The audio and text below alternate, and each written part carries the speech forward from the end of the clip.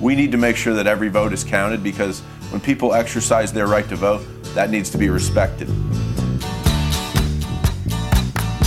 Thank you, Danny O'Connor. Much appreciated. Well, I don't know why I came here tonight. I got the feeling that something ain't right. No, it ain't. I'm so scared in case I fall off my chair. And I'm wondering how I'll get down the stairs. Clowns to the left of me, jokers to the right. Here I am, stuck in the middle with you. Yeah. Yes, I'm stuck in the middle From with you. Pacifica Radio in Los Angeles, this is your BradCast, as heard on KPFK 90.7 FM in LA, up on the central coast of Oregon on KYAQ, and in Cottage Grove on KSO, in Lancaster, Pennsylvania on WLRI, in Maui, Hawaii on KAKU, in Columbus, Ohio on WGRN 94.1 FM. We're watching you, Columbus. In Palinville, New York on WLPP, Grand Rapids, Michigan's WPRR, New Orleans, WHIV, Gallup, New Mexico's KNIZ, Concord, New Hampshire's WNHN, Fayetteville, Arkansas's KPSQ, KODX in Seattle, Washington, KFOI in Red Bluff and Redding, California, KKRN in Round Mountain, California, and Minneapolis, St. Paul's AM 950 KTNF.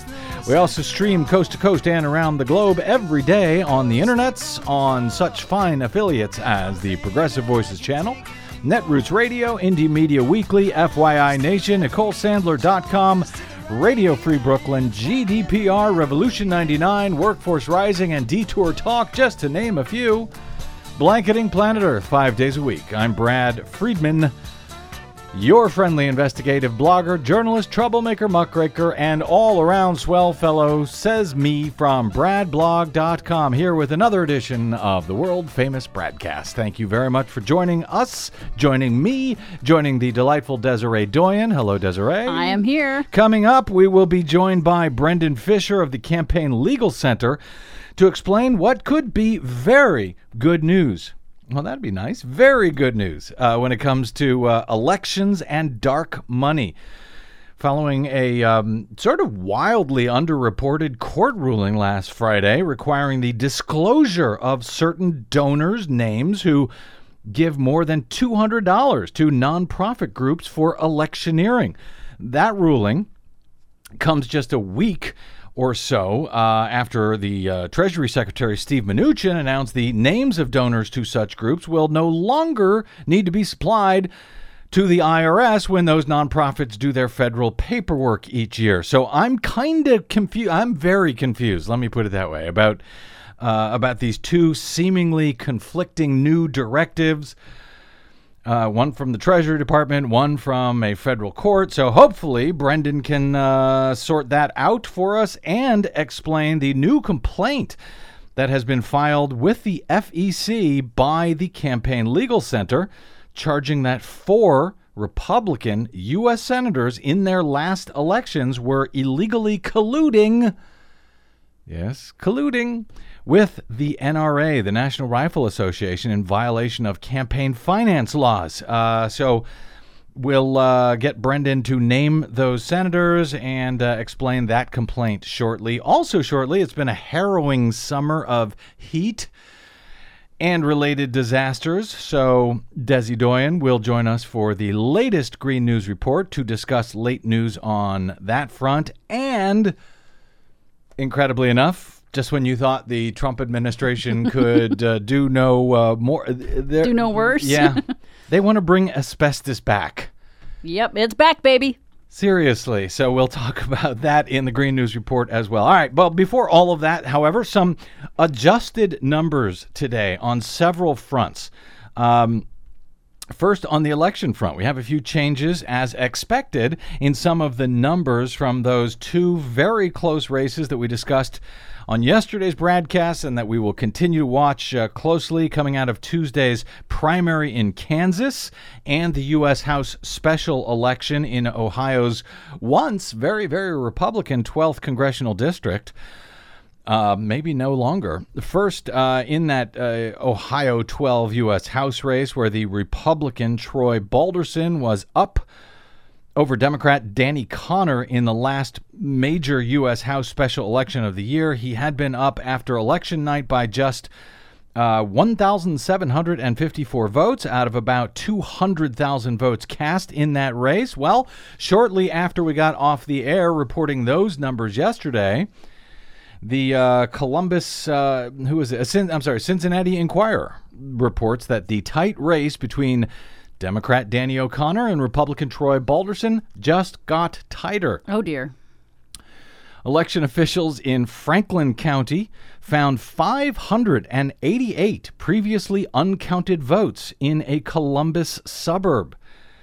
According to a Franklin County Board of Elections news release, the votes from a portion of one voting location had not been processed into the tabulation system on election night.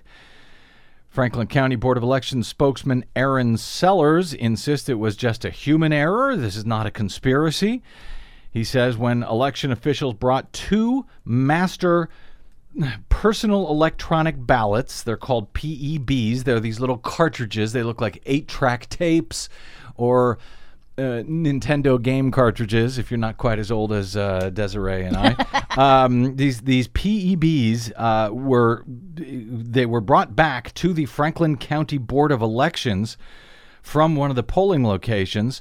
Two different ones. One was uploaded into the computer tabulator and was included in the final unofficial total of this super tight congressional race on Tuesday night. But the other cartridge was not uploaded into the master tabulation system. And these little cartridges, this is what on the particular systems they use in Franklin County, these 100% unverifiable touchscreen voting systems, these little cartridges are what store the ballot programming, in other words, who is running and who is not, and the results from how people supposedly voted on those touchscreen machines on election day.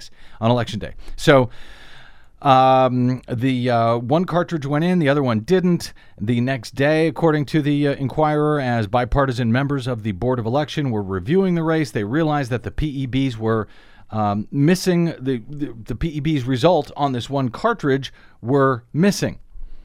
So the PEB and its 588 votes were then added into the system. The breakdown of those 588 votes was 198 votes for the Republican Troy Balderson, 388 votes for Democrat Danny O'Connor, and 2 votes for Green Party candidate Joe Manchin. So that is essentially a 190 vote gain for O'Connor. Balderson's already slim margin of victory has now shrunk to a little bit more than 1,500 votes, 1,564 votes. The PEB apparently was not uploaded on the night of the election, but it was always in a secure location. According to the Franklin County Election Director Sellers, election officials took both of the PEBs from the polling location, which was a senior citizen center, to the locked Board of Elections headquarters on Tuesday night. No one took the device home or forgot it at any polling location. He says, we have procedures in place and it got missed. We're human. The Enquirer notes the mistake may be embarrassing for Franklin County election officials, but they caught it quickly, and those 588 votes will now be included, along with additional absentee and provisional ballots across the district, in the final tally, which must be completed by August 24. Balderson, the Republican, naturally, he declared victory on Tuesday night, despite the tiny margin. In this very closely watched Ohio race, where the Republicans should have won very easily, given that Trump won that district by 11 points in 2016, and Republicans have controlled the congressional seat there for almost 40 years now. The Republican there was elected by 36 points back in 2016. Congressman Teaberry, who has since resigned, and that's why we have this special election. But O'Connor said on CNN the day after the election, the Democrat, that he was waiting for all votes to be counted before conceding or doing anything else. We need to make sure that every vote is counted, because when people exercise their right to vote, that needs to be respected. Good. I hope he sticks with that. Many Democrats would have conceded by now, at least as we've seen over the years. The canvassing and counting there will continue, even though almost all of the votes were cast on those unverifiable touchscreen voting systems I mentioned across the 7 different Ohio counties that make up the 12th district. But there are still a lot of uncounted provisional and absentee votes still to come. That includes some 3,435 provisional ballots. And remember, we're talking about a race that has only got a margin of about 1,500 votes now. We've got 3,400 provisional ballots and as many as 5,000 absentee ballots, which, if they were postmarked before the election, can still come in over the next 10 days. Though everything's got to be totaled up by August 24. And for the record here, while there are 3,435 provisional ballots yet to be processed for the district, back in the statewide primary in Ohio in May, remember, this was a special election on Tuesday. The winner goes straight to Congress. But back in May, of all the provisional ballots issued statewide, some 88% of those ballots were in fact counted. Daily Kos reports that in Franklin County, which is the largest of the 7 counties here in question in this Ohio 12 race, Franklin County usually beats that statewide average. So more than 88% of the provisionals will be counted. And that sounds like that's a pretty close margin to assume. And it reminds me that, remember, the Ohio Secretary of State has a nice little purge scheme that if you don't vote in a single federal election, you can be then put into the process of getting purged. So check your registration, especially if you didn't vote in the midterm. You have to vote. You have to vote in every election because apparently you're now voting for your life in more ways than one in Ohio. By the way, if the final results of this race in Ohio end up showing a margin of 0.5% or less, then there will be an automatic recount. The margin had been 0.9 before these new uncounted Franklin County votes were added in. That margin is now 0.8 percentage points. So getting closer to automated recount territory. Meanwhile, today we learned that the razor-thin unofficial election night margin of victory in another closely watched race, an even closer race in Kansas. The margin in that race has now been cut by more than half. Kansas Secretary of State Chris Kobach's incredibly slim lead over Republican Governor Jeff Collier in the GOP primary for the gubernatorial nomination had been, as of yesterday, once the failed new touchscreen voting and tabulation systems in Johnson County actually came in with their original unofficial tabulation on Wednesday morning. That's how long these new systems took to come out with numbers in the most populous county in Kansas. Efficiency. Just out of that slim lead had been, as of yesterday, 191 votes out of more than 310,000 votes cast. Well, that minuscule 191 vote lead has now shrunk to just 91 votes after election officials discovered a mistake in the listing for one county's results in the state's tally of votes. The final unofficial results posted on the Secretary of State's website show Kobach winning in Thomas County in northwest Kansas with 466 votes to Collier's 422. Very close, but the tally posted by the Thomas County clerk shows Collier winning with 522 votes, or 100 votes more than what is listed on the Secretary of State's website. This number was confirmed by the Associated Press on Thursday, this 522 votes. The higher number, the additional 100 votes for Collier. Brian Caskey, the state election director, said that county officials pointed out the discrepancy today following a routine request for a post-election check of the numbers. So, the Secretary of State's office accidentally gave 100 more votes to Chris Kobach. Somebody really ought to complain to the Secretary of State. Chris Kobach about that. Anyway, human oversight wins again. Human beings were checking these numbers, and this makes sense. Apparently, the election director out in Thomas County actually showed the fax that she had sent into the Secretary of State that showed Collier getting 522 votes instead of 422 votes. So someone probably misread it. In the meantime, election officials have yet to finish counting in Kansas as well the late arriving mail-in ballots, which can arrive as late as Friday in Kansas. Or the provisional ballots provided to voters at the polls when their eligibility was not clear. There are believed to be some 10,000 of those untallied votes still across the state as of today. So that 91 vote margin, I suspect, is going to change several times before this is all said and done. Anyway, this one is almost certainly, no matter how it ends up, is certainly going to end up as at a recount to determine who will face the Democratic gubernatorial candidate, Laura Kelly, who won her race in the Democratic primary easily on Tuesday night. So it's going to be Laura Kelly versus one of these two men. I know that a lot of Democrats are actually pulling for Chris Kobach, because he's a little bit crazier and a little bit easier to beat, probably. All right, one more story here before we get to our break. As long as we're talking about numbers that need adjusting today, Puerto Rico is now finally estimating in a report to Congress that Hurricane Maria killed more than 1,400 people.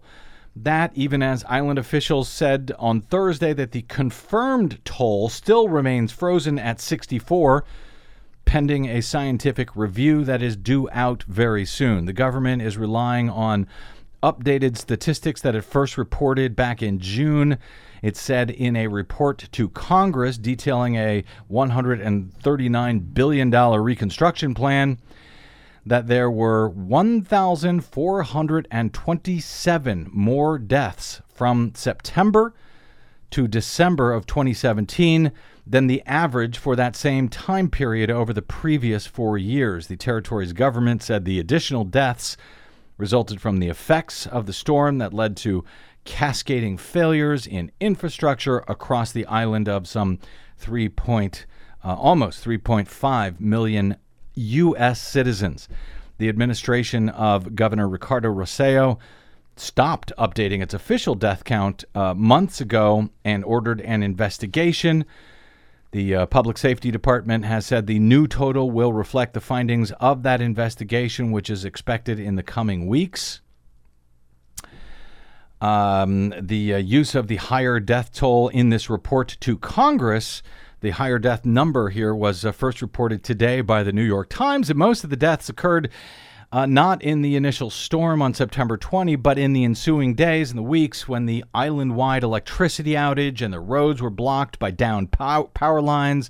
Other debris made it difficult for emergency services to move around, and FEMA and others were stretched beyond their capabilities. So, back when Donald Trump gave his government, remember he gave his administration an A+? Oh, yes. I think, for that recovery effort, during which Puerto Rico now concedes more than 1,400 Americans died during Donald Trump's A+ effort.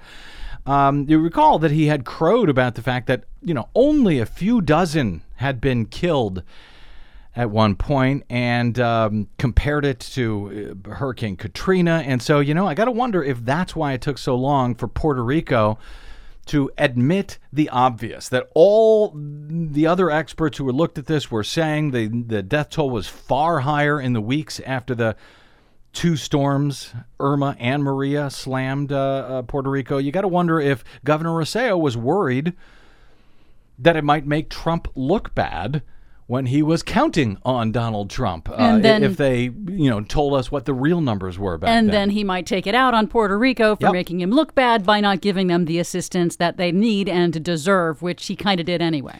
This is the problem with authoritarianism. Anyway, if Trump, had been talking and comparing it to, Katrina and that horrific disaster. Well, in Katrina, the official death toll was ultimately 1,833. And now in Maria, state officials are estimating almost as many killed at 1,427. So this, in fact, was a Katrina-sized disaster, it seems. Oh, indeed. All right, let's take a quick break here, and we'll try to clear up some more conflicting things. 2 conflicting stories on dark money ordered darker by the Treasury Department and dark money ordered into the light, into the sunshine by a federal judge just days ago. Brendan Fischer joins us next on the BradCast. I'm Brad Friedman. Don't go away.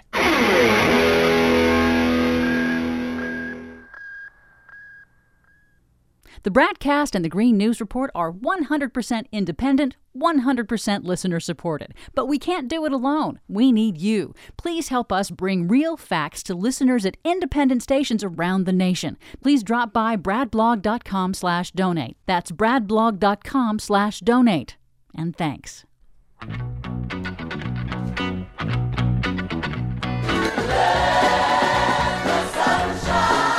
Yeah.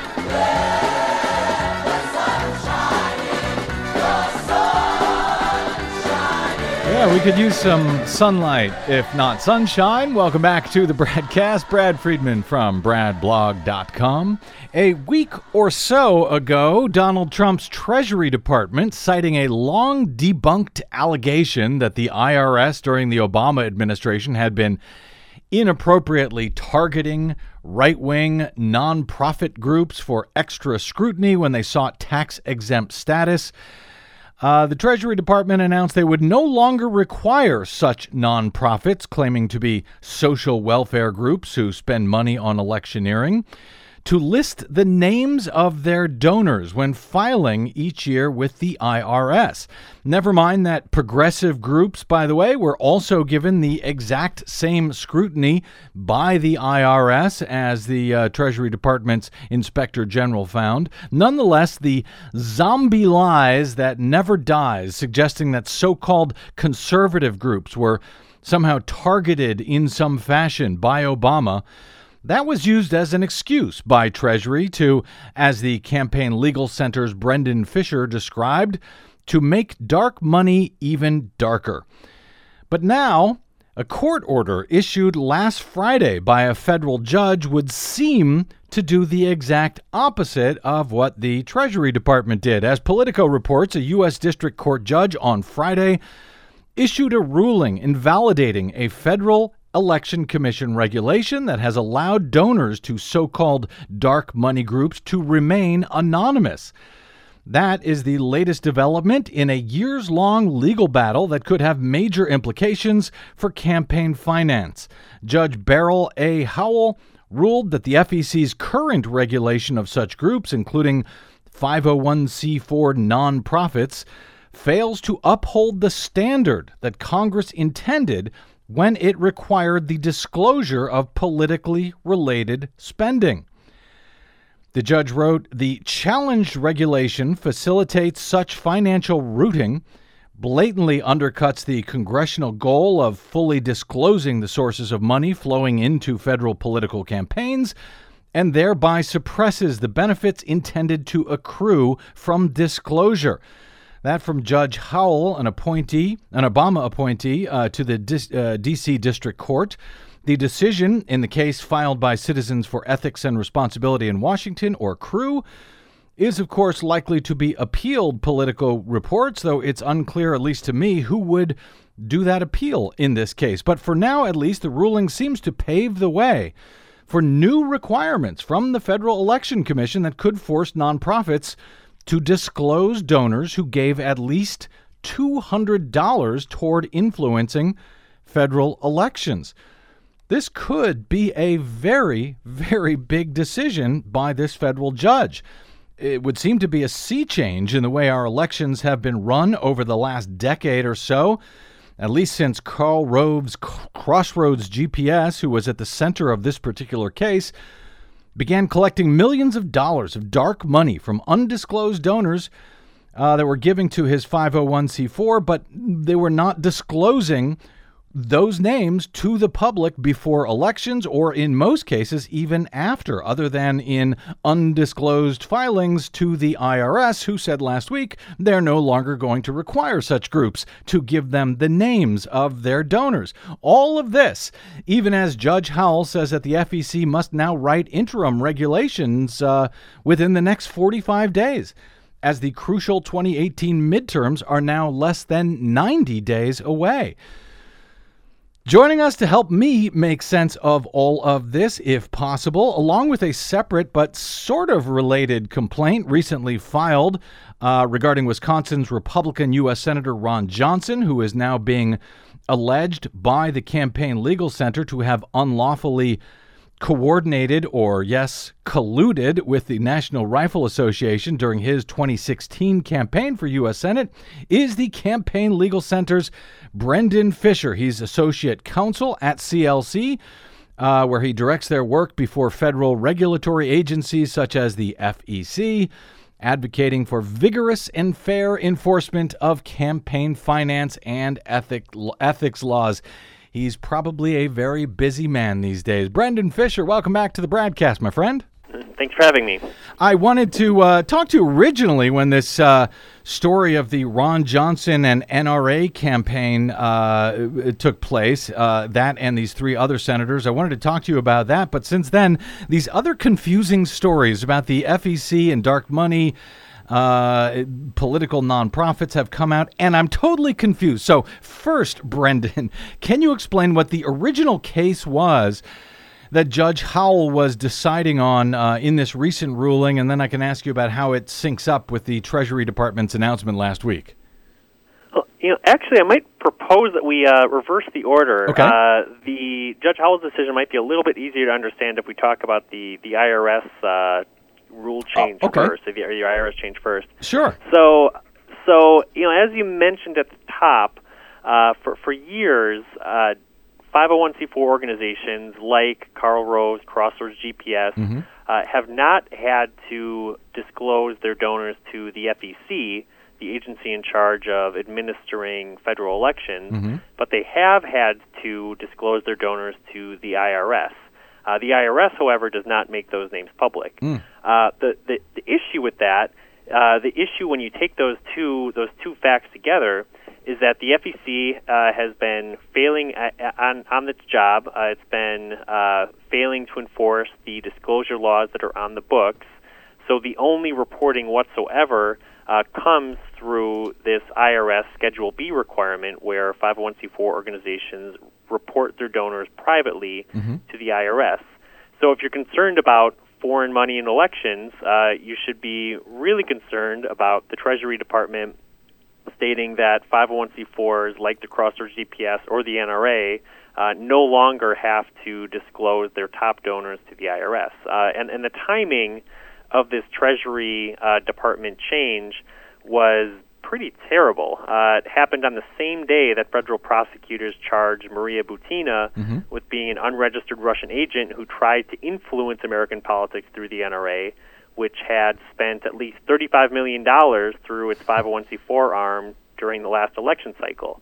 The FEC was not going to require the NRA to publicly disclose its donors, and the only donor disclosure reporting on the part of the NRA would have been to the IRS. And now, as a result of this Treasury change, that reporting to the IRS is no longer happening. So even when those disclosures from the NRA, they're not made public because they're not given to the FEC, they're given to the IRS, or at least they were before this decision, at least that would allow federal investigators, prosecutors, and so forth, access to the information about where, in this case, NRA money may have come from, in case they wanted to investigate foreign money in American elections, correct? That would be at least useful for federal prosecutors, if not for the public, until this rule change a week or so ago, correct? Exactly. Okay. And in large part, the reason that this rule change on the part of the IRS is so concerning is because the FEC has done such a poor job of ensuring disclosure of politically active organizations. if the FEC was doing its job, then it wouldn't matter quite so much if the IRS was not collecting this information. And that, I think, is why Judge Howell's decision was so important.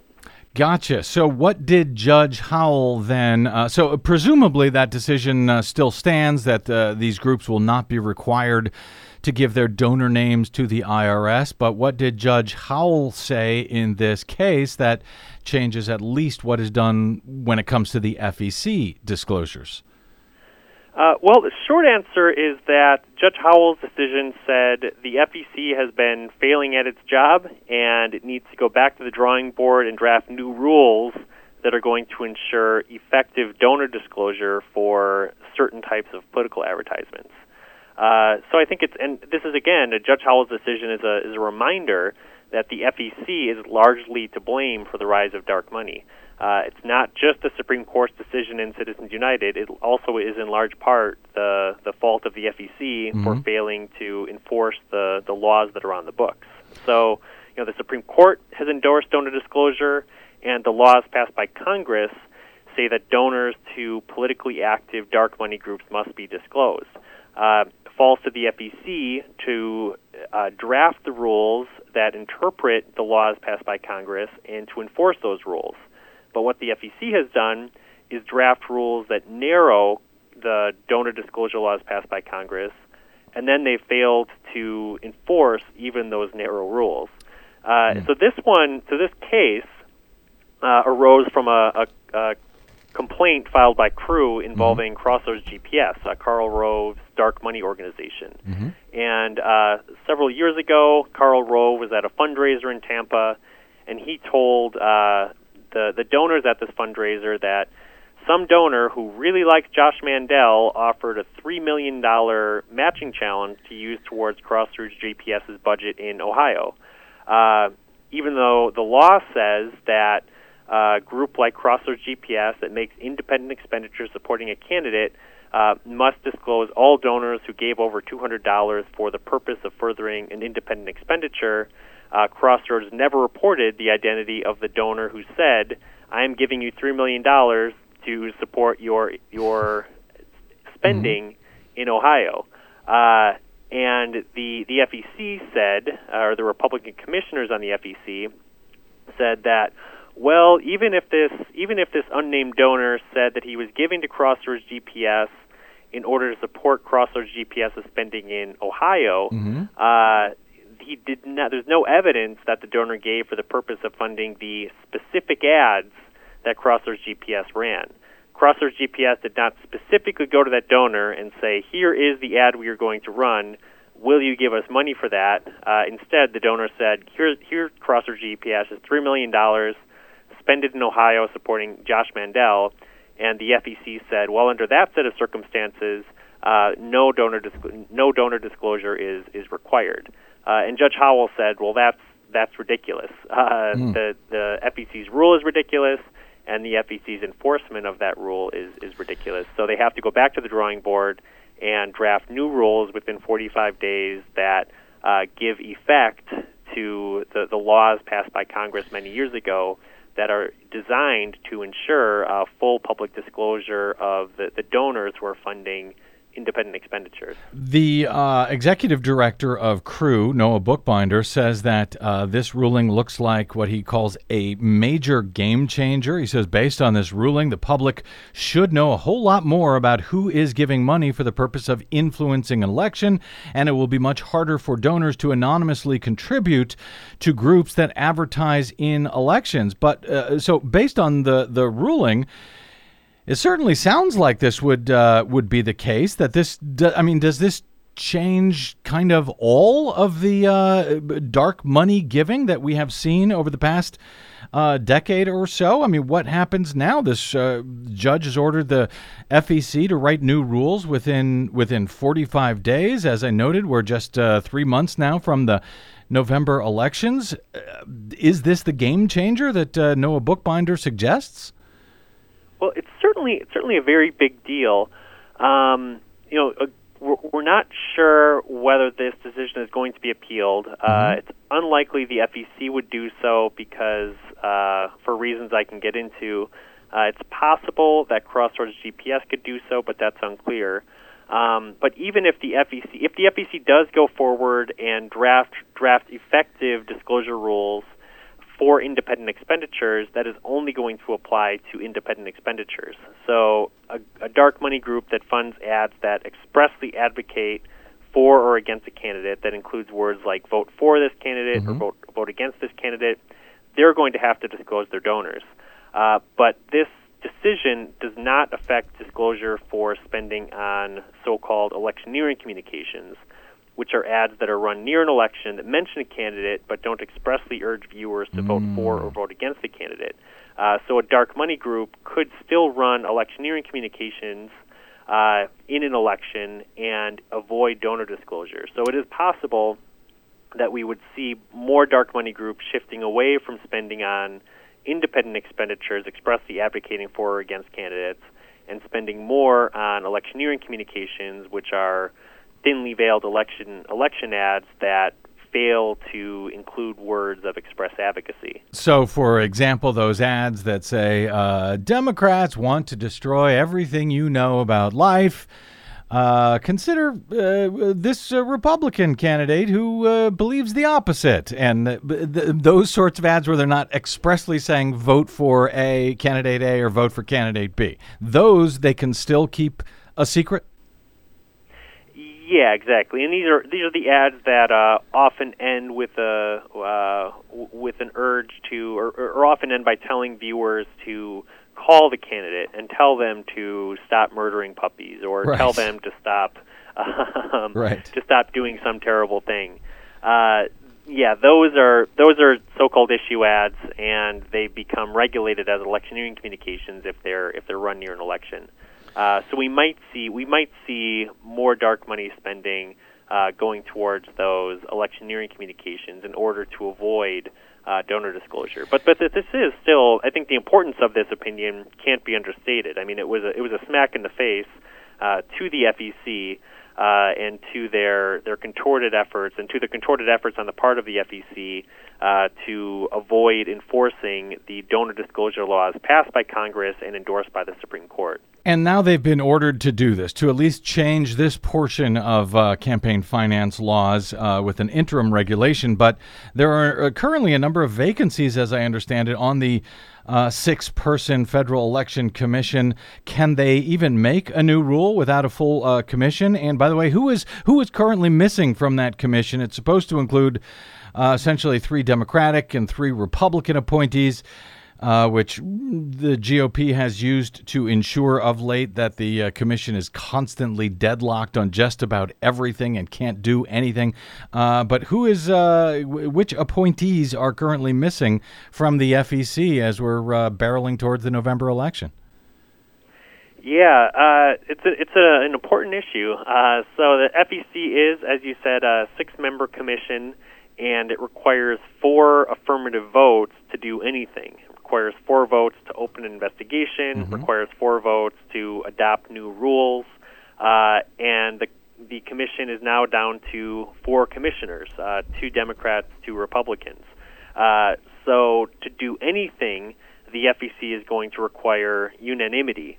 So that is definitely tricky when it comes to complying with a court order that it adopts new rules within 45 days. It's going to require all 4 commissioners agreeing on new rules, which is not an easy task. Yeah, good luck. Good luck with that. I don't know what's going to happen when they can't agree, but all right. And they also would have to. This would be the same commission that would appeal Judge Howell's ruling if they chose to do so. And again, all 4 would have to agree. And I can't imagine that the 2 Democratic appointees would agree to appeal this. Yeah, I think that's right. So I think it's unlikely. For that reason, I think it's unlikely that the FEC will appeal the decision from Judge Howell. But it is possible that Crossroads GPS, which was an intervener in the case, will try to do so. It's unclear whether Crossroads GPS would have standing as an intervener to appeal this case, but I'm sure that they will try. Well, so I think we'll be keeping our eyes on this because it sure sounds like there's going to be more to come, a lot more to come on this particular case. But I want to talk to you, Brendan Fischer, about this NRA Ron Johnson case, which is fascinating. According to the Wisconsin Gazette recently, a complaint filed with the Federal Election Commission by your group, the Campaign Legal Center, which has been driving Wisconsin Republicans crazy for many years.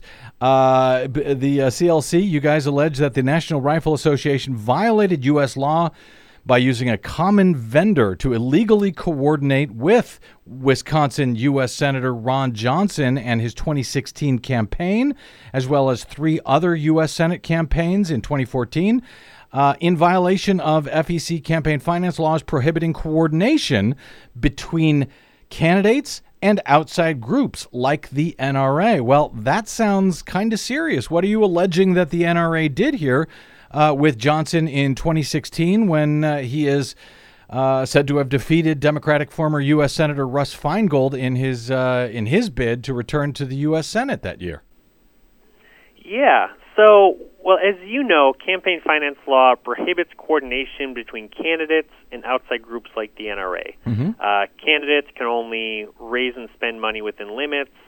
Outside groups like the NRA, in many cases, can raise and spend unlimited amounts of money. And the reason for that is that they're operating independently of the candidates. And if a group like the NRA is not operating independently of the candidates that they're supporting, then they can't raise and spend unlimited amounts of money. And so the FEC has a number of rules defining coordination. And in order to preserve the independence between candidates and outside groups like the NRA, those rules limit how a vendor can work with both a candidate and an outside group supporting that candidate. The idea is that a vendor that's serving both the candidate and the outside group could act as a conduit for coordination, a conduit for the sharing of information from the candidate about their strategies to the outside group like the NRA, and then the NRA can produce ads or spend other money in order to most effectively support that candidate. You know, the NRA could learn from the vendor that the candidate is going to be running ads between 9 a.m. and 11 a.m., so then the NRA is going to make sure that it's going to run its ads between 3 p.m. and 5 p.m. To make sure that the money is spent most effectively. Or they can know that the candidate is going to be using this message, so the NRA is going to be using another message that's complementary. All of that is coordination. All of it's prohibited. So what we found, or what a reporter for Political Magazine had found, is that this big GOP consulting firm called On Message, which the NRA had been contracting with for several years, had set up this shell corporation called Starboard, located at the same address, same directors, effectively the same organization. On Message provided services to candidates like Ron Johnson in Wisconsin, as well as Tom Tillis, Cory Gardner, Tom Cotton in the 2014 elections. And the NRA spent money supporting those candidates, but instead of routing that money through and contracting with On Message, they instead contracted with Starboard, this shell corporation that was set up by On Message. So by all appearances, this shell corporation was set up to avoid detection of these potential common vendor issues, and set up to avoid detection of these potential allegations of coordination between the NRA and the candidates that they're supporting. And yet you have the NRA's own group with this shell corporate. I mean, it seems pretty cut and dry that they were obviously coordinating. That would seem to be obviously a violation of the FEC's rules. But what's the process from here? This is a complaint with the FEC. I suspect it will take a very long time to be investigated by the FEC. We're just now talking about that case from Karl Rove and Crossroads GPS from years ago. So what's the process from here, and what is the remedy that you are seeking at this point? We're now 2 years past Ron Johnson's election to the U.S. Senate, 4 years since Cotton and Gardner and Tillis were all elected with the alleged illegal coordination of the NRA. So how does this move forward? Yeah. Well, so the complaint was filed with the FEC. FEC is going to give the respondents, primarily the NRA, an opportunity to respond. The lawyers at the FEC will make a recommendation to the full commission, or what remains of the commission, about whether to open an investigation. But then the problem arises that there are only 4 commissioners on the FEC right now, and it requires 4 affirmative votes in order to open an investigation. So here, too, it's going to require unanimity on the part of the FEC to open an investigation, and the Republican commissioners for the past decade or so have looked to identify every opportunity to avoid enforcing the law. That was what was at issue in Judge Howell's decision, where she smacked down the FEC and said, "You guys are nuts. Your rules are inadequate, and you're not even enforcing those narrow rules."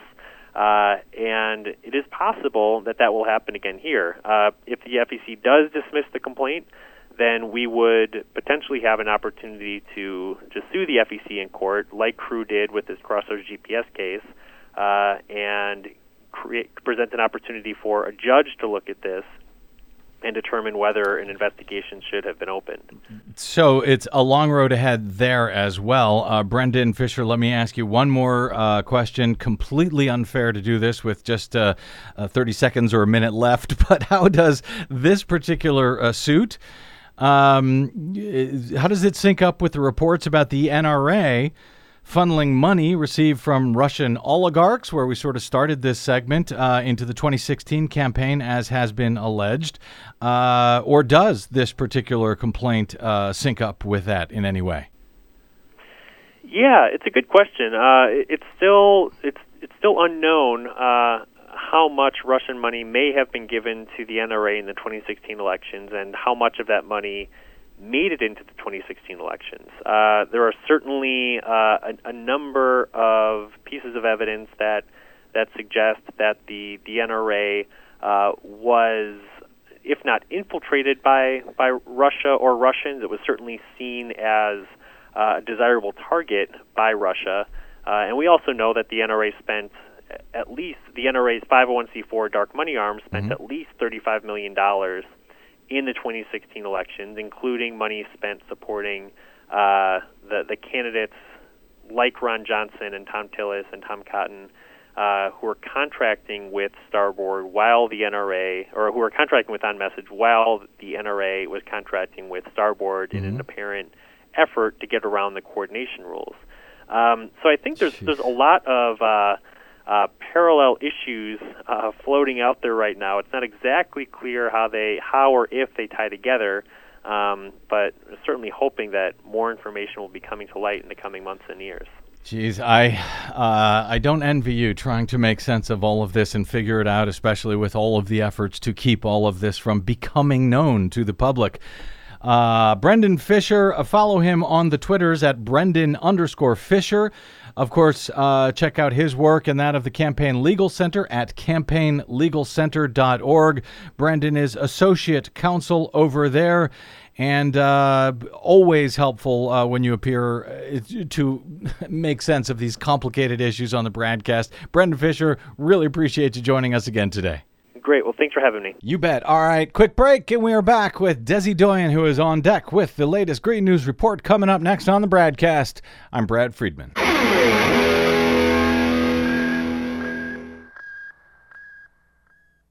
Hey, this is Brad. Please consider supporting whichever progressive media outlet is serving you. Most, just like us, do not receive corporate or political support. We all need your support to keep up the resistance, now more than ever. From Desi Doyen and myself, thank you.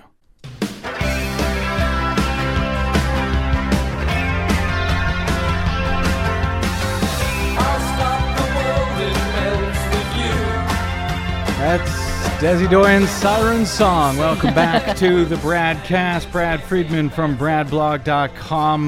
Des, I don't know if you saw this report from Media Matters a week or so ago, but throughout the recent record-breaking heat. This came out in mid-July, okay? So it's been as hot or hotter since then. But oh, definitely. We had record-breaking heat in late June, early July, and throughout that, the broadcast TV networks overwhelmingly, you'll be shocked to learn, failed to report on the links between climate change and extreme heat. Yeah, don't say. Despite blistering and deadly heat from the West Coast to the East, over that 2-week period from late June, early July, ABC, CBS, and NBC aired a combined 127 segments. 127 segments or weathercasts discussing the heat wave, but just one segment on CBS this morning mentioned climate change. Color me shocked.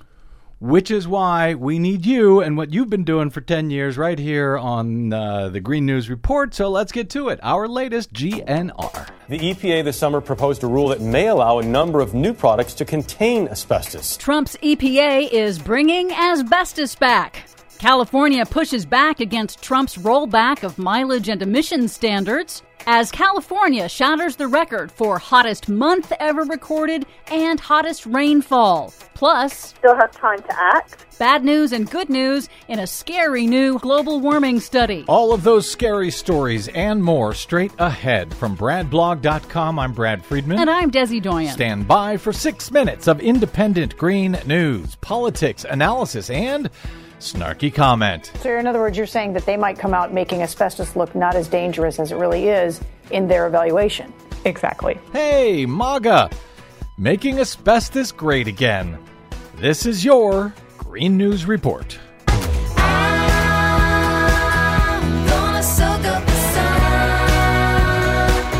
Okay, Desi Doyen, the summer of heat records continues to continue. Indeed it does. More shocking records shattered in this record-breaking global warming turbocharged summer of 2018. The hottest rainfall ever recorded on the planet, 119 degrees, fell on Imperial, California last week. The hottest rainfall? Yes, it is extremely rare to have rainfall above 100 degrees. I mean, this is the water? The water itself is above 100 degrees? Yes, 119 degrees. Wow. And Death Valley in California broke the record for the all-time hottest month in recorded history. That was in July, breaking the record that Death Valley set just last year. Meanwhile, retail gas prices are going up. The price of crude oil spiked this week in anticipation of the Trump administration reimposing sanctions on Iran, including its oil exports, in coming months. But Politico reports that pain at the pump for consumers likely won't be as bad as the last time gas prices were this high because, thanks to President Obama, fuel efficiency standards are a lot higher today. So families don't have to fill their gas tanks quite as often.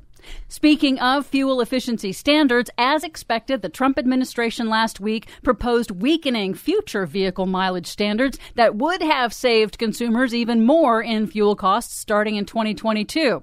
Analysts say big oil will be the big beneficiary from increasing oil consumption. Even the EPA's own data estimates that 40,000 more Americans will die every year from the increase in air pollution. But important to note, these Trump rollbacks are not a done deal. You can weigh in during the short window for public comment. Speak up at regulations.gov. The Trump EPA is also proposing revoking California's authority to set its own higher standards, credited with reducing the state's notorious air pollution. This week, California pushed back in what promises to be a protracted legal battle. The state regulator, the California Air Resources Board, issued a scathing and detailed report refuting the administration's rollback as, quote, contrary to the facts and the law. That's not a bug. That's a feature. Well, California says it plans to hold automakers to those tighter standards to maintain public health benefits. Good. States' rights. Remember when Republicans used to believe in that sort of thing? The Trump EPA is also bringing asbestos back. Yay! Proposing a new rule to allow companies to use it in some products with agency approval. Asbestos is banned in most countries because it causes mesothelioma and lung cancers. But it's not banned in the U.S., despite killing thousands of Americans every year. Now, the EPA EPA says it's just closing a loophole. But critics say no amount of asbestos is safe and only an outright ban on all uses is sufficient. It only kills about 40,000 people a year and is banned pretty much everywhere else in the world except for here.